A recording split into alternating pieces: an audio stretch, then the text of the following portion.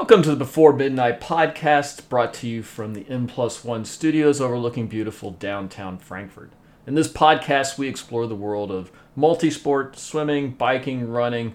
We're here to talk. I'm your host, Brian Schengenfelder. My co-host, Linda Word, couldn't make it. Still finishing up her class and work. We've just had a hard time syncing our schedules. So you're stuck with me on another solo episode. This week, we're going to probably talk about swimming a little bit more and some of my ruminations of being a coach for 10 years in the sport. But I'd like to start giving you an update on where we've been the last week. We had fall break. We didn't really go anywhere. And my soccer got canceled because vacation week and people weren't around. Guys, it feels like forever since we've actually played some soccer games. But we'll have some soccer games this weekend. That'll be good. But so we didn't have soccer. We went to St. X football game. St. Xavier High School in graduate. They were playing Manual, another team, Manual Stadium. For those who are not from Kentucky, St. Xavier, Kentucky, which I wouldn't blame you, they play at Manual Stadium for years. It was their home stadium. My alma mater didn't have there, and so they played at Manual, which was actually closer to St. Xavier than it is to Manual High School. It was a stadium that was built in the 19th. Seats about 15,000. It's a really nice stadium. It's older, just showing some signs of age, but still, it's a well-done stadium. And I hadn't been there in like 17 years. St. X built their own stadium in 2004. It had probably been a couple years before that, before I'd been to Manual Stadium. It's been a long time. It was a stadium I grew up going to all the time in high school. It was just really neat to see something you haven't seen in so long. Experience a football game, a big chunk of money. It was a really neat experience. So that's good.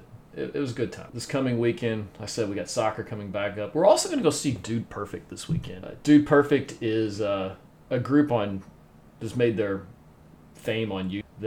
They made their fame doing trick shots. They're a fantastic YouTube. I would highly recommend going and watching. They're very family friendly and just really entertaining and kind of sports oriented, but still very entertaining group. And we're hoping to see them. I'll give you a report on that next podcast. I'm looking forward to that. But what I want to talk about this week is kind of some of the ruminations and reflections I have of swimming.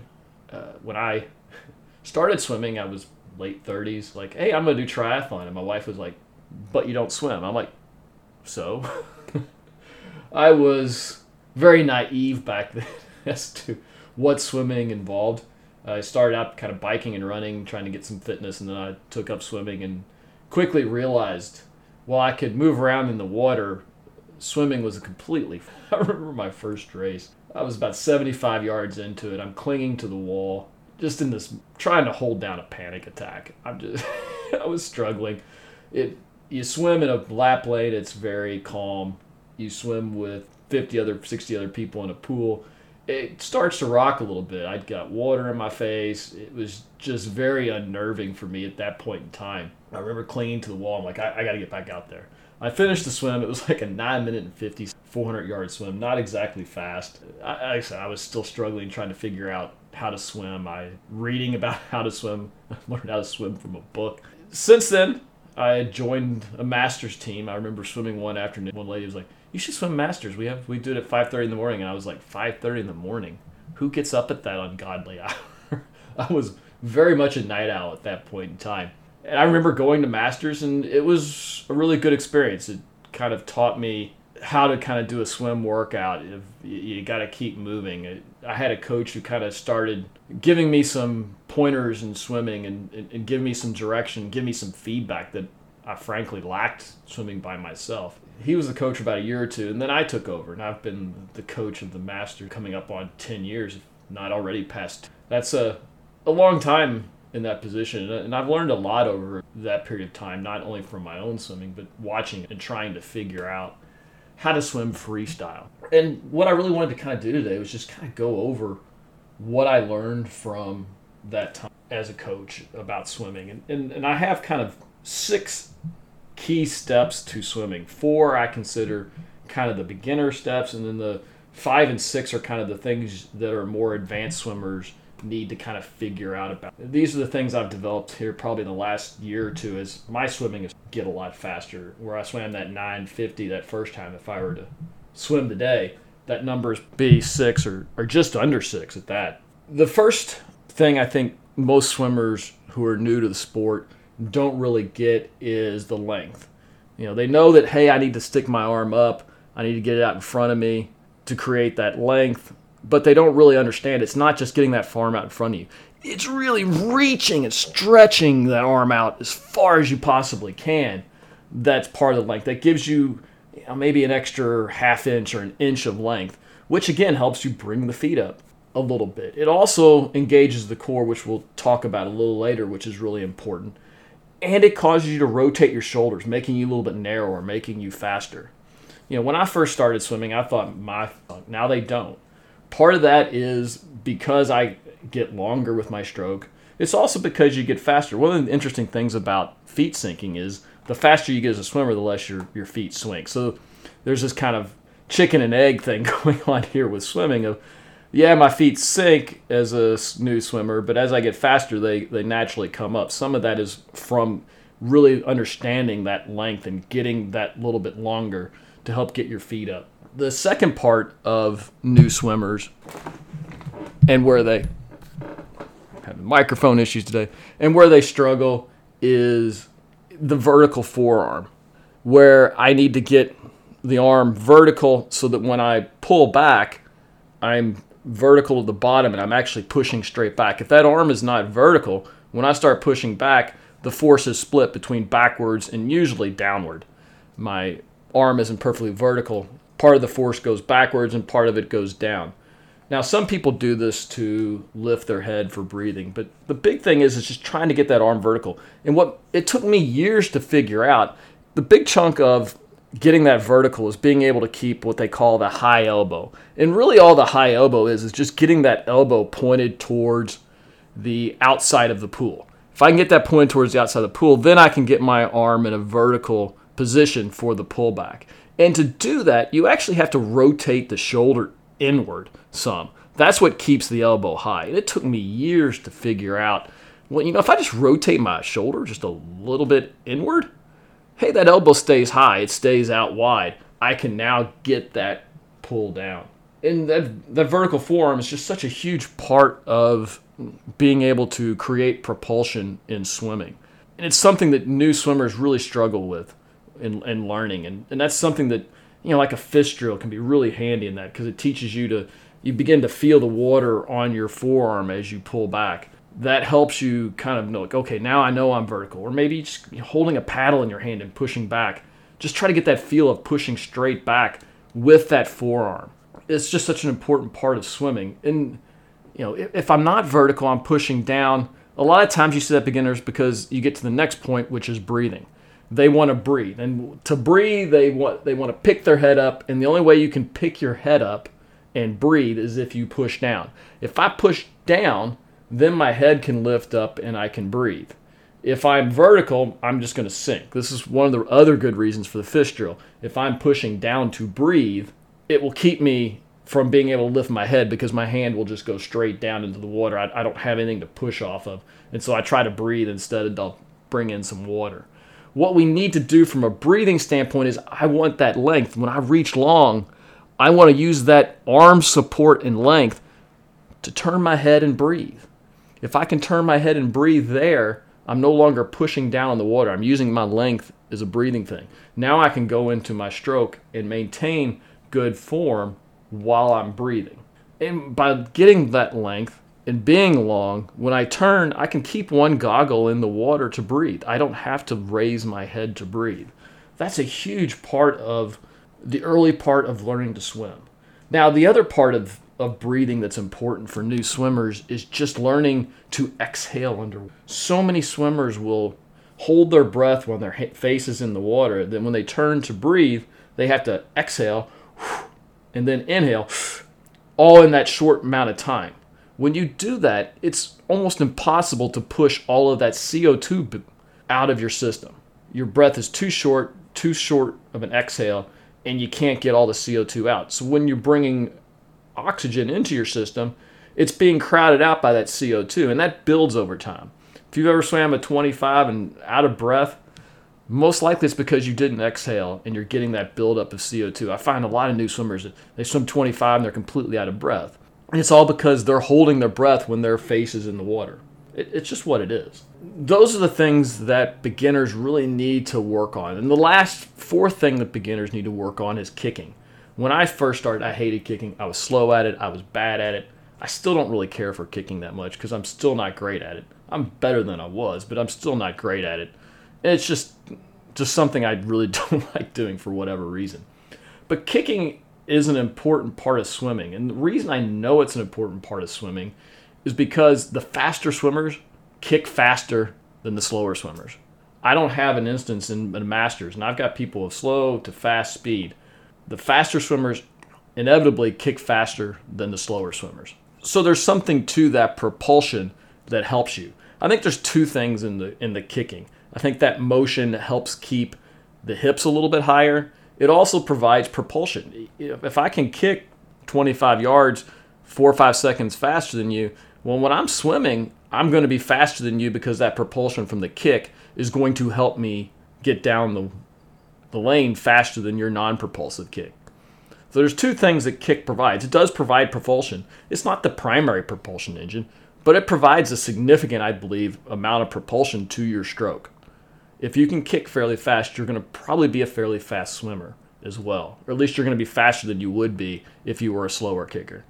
And the second thing is it helps get those hips higher. I believe that kicking motion has a bit of a upward as well as backward force generation.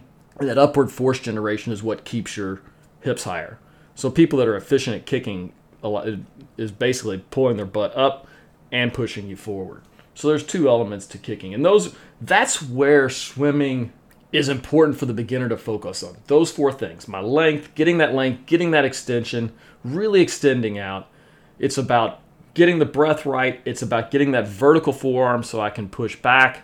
And lastly, it's about having an efficient kick. It doesn't have to be a great kick, but at least a more efficient kick than when you first start kicking. If it takes me 30 seconds to kick 25, if I can get that down to 27, 26, that's a nice improvement. That's where we want to go. You don't have to be down in the 15 range. You just have to get better at it, and you'll become a better swimmer from it. For those that have kind of mastered those basic skills and are still not getting faster, there's a couple of things that take you to that next level. And the reason I bring these up last is I think you have to have those foundational elements. You have to have the elements of a good stroke: the length, the vertical forearm, the kick, the breathing. Once you've mastered those basic skills, now you can start thinking about swimming faster. One of the advantages I've had as a master's coach, and specifically in this last year or two, is I've gotten some really fast swimmers on the team. Where that becomes important is now I can, in the same moment, see a fast swimmer in 2 lanes or 3 lanes down, someone that is slower than them and closer to beginner level, or that kind of average level of a swimmer, and see what is different about it. And the one thing that really strikes me when watching a faster swimmer over a slower swimmer is their timing. And when I talk about timing, I'm talking about there's a moment at the top of their stroke or their extension of their stroke where they get more power than an average swimmer. Remember when I was a few minutes ago talking about getting long and then using your core to really turn that shoulder and extend longer? Well, when you use that core, you're increasing the amount of power that's being generated on that back side of the stroke because your arms kind of work in unison when you swim, right? When I'm extending out and getting long and really pushing that, I'm engaging the core. If I can get a kick with it, that means that back end of that pull is going to be that much stronger, that much harder before the hand leaves the water. And there's that moment where I think most swimmers gain their speed. It's in that last little bit, last third of the stroke where all your speed is gained. And there's a timing element to that of, I'm building, and boom, the last bit of it's the fastest part of the stroke. Because what we've learned in swimming and my study of swimming is that the velocity of the hand is not good to be constant all the way through the stroke. And in fact, from the top to the end, you want velocity to increase. That's known as acceleration. And the more constant that acceleration is, the better your swim stroke will be. When kids learn to swim, they can go through this, and since their muscles their muscle activation is so new, they can easily form that motion and learn the motion and get the subtlety of accelerating back that adults can't. Adults are coming into the game late. Most of our muscle memory patterns and stuff are well developed. We have to forge new paths in our brain and new activations. And that becomes a lot more difficult than it is for someone who's 12, 13, 14. So the subtleties of getting acceleration, starting slow and getting faster, going backwards, is so much harder for an adult to learn. But that's what we're trying to do here. We're trying to start slow and go fast. One of the problems that adults will have is they'll be really fast in that front end, when their hand is up above them to their shoulder. They get really fast with that. And what happens is your hand just slips in the water. You don't really grab that water and push it back. That front end of the stroke, between the extension and your shoulder, needs to be fairly slow. What I've been able to do to help that a lot of times is just that beginning of the recovery. Because when my arm's out front, my hand's generally down beside my side. It's coming back up. If I slow that front down, that kind of slows down the front of that recovery. The very back end is like heading forward. If I slow that down, I slow that front down and really allow myself to grab that water.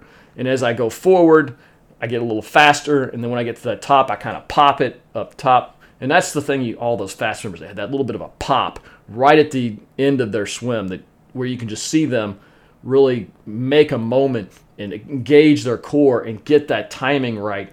And they're just faster than those around them because they're able to put all those elements and get that timing right. And that's so difficult. But I mean, it's true in every sport. If you've seen golf, you'll see these small guys who can hit the ball 500 miles because their timing on the swing is right. They get the weight shift, all those pieces come together, and they can hit it a long way. If you don't have that timing, you can hit it, but you may not hit it as far as someone who gets that timing down. And swimming's the same way. That speed comes from getting that timing right, of accelerating your hand from the tip to the end in a way that allows you to gather water in the front end and push it back. And that brings me to the last part of this, which is feel for the water. I remember when I first started swimming, people talked about, oh, there's this feel for the water. It's this mystical thing that you develop over time. And one of the things I wanted to do as a coach is if I ever got to the point, I wanted to be able to figure out and describe it to other athletes so that they can begin to understand the feel.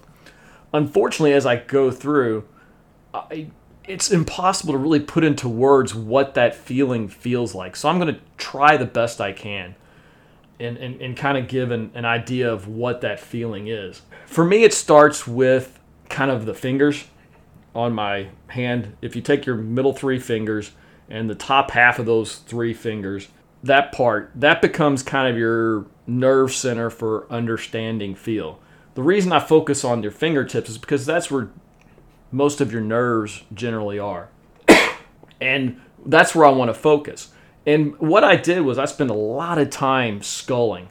Like at the end of a lane, I'd scull back and forth and try to grab that water and pull it to my body and see how much water kind of flows up against my body as I scull into myself. I'll scull down the lane and see what makes me move faster. And I focus mainly on those three fingers and how that feels through the water. And what I found is when it's the best, I feel a constant pressure on those three fingers. I don't feel water going around the outside of the fingers.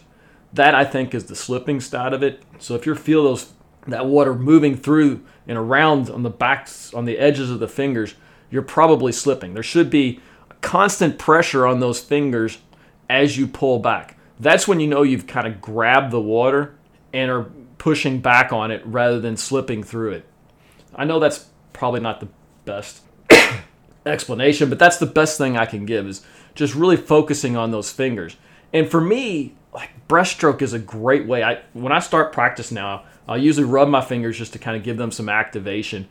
And then I'll focus on breaststroke early in the swim because it's that skull out and skull back in where I can really feel it on those fingertips.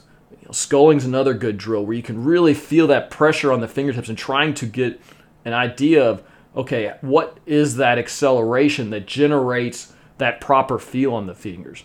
Backstroke is another good one for me to learn that feel, because when you go in on backstroke, your hand's in a catch position already, and you're just kind of pushing against it.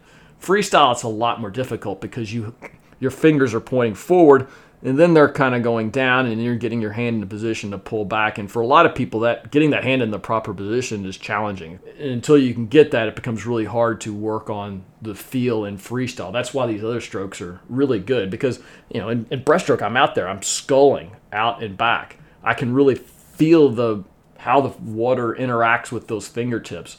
Same thing with backstroke. My hand enters, I'm in a position to pull, my hand immediately comes down. I can feel what that feels like on the finger. I try to maintain that pressure throughout the stroke. And that's where it comes from. Because in freestyle, you begin to feel the pressure as soon as you start the fingers down, and you maintain that pressure all the way through the back of the stroke. That's when you know you have a feel for the water.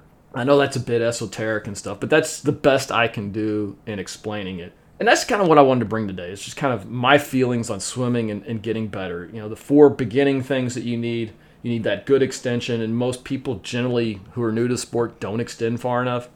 Getting that breathing right. It's about getting that vertical forearm, and it's about developing your kick. You don't have to be a great kicker, but it's good to develop that kick.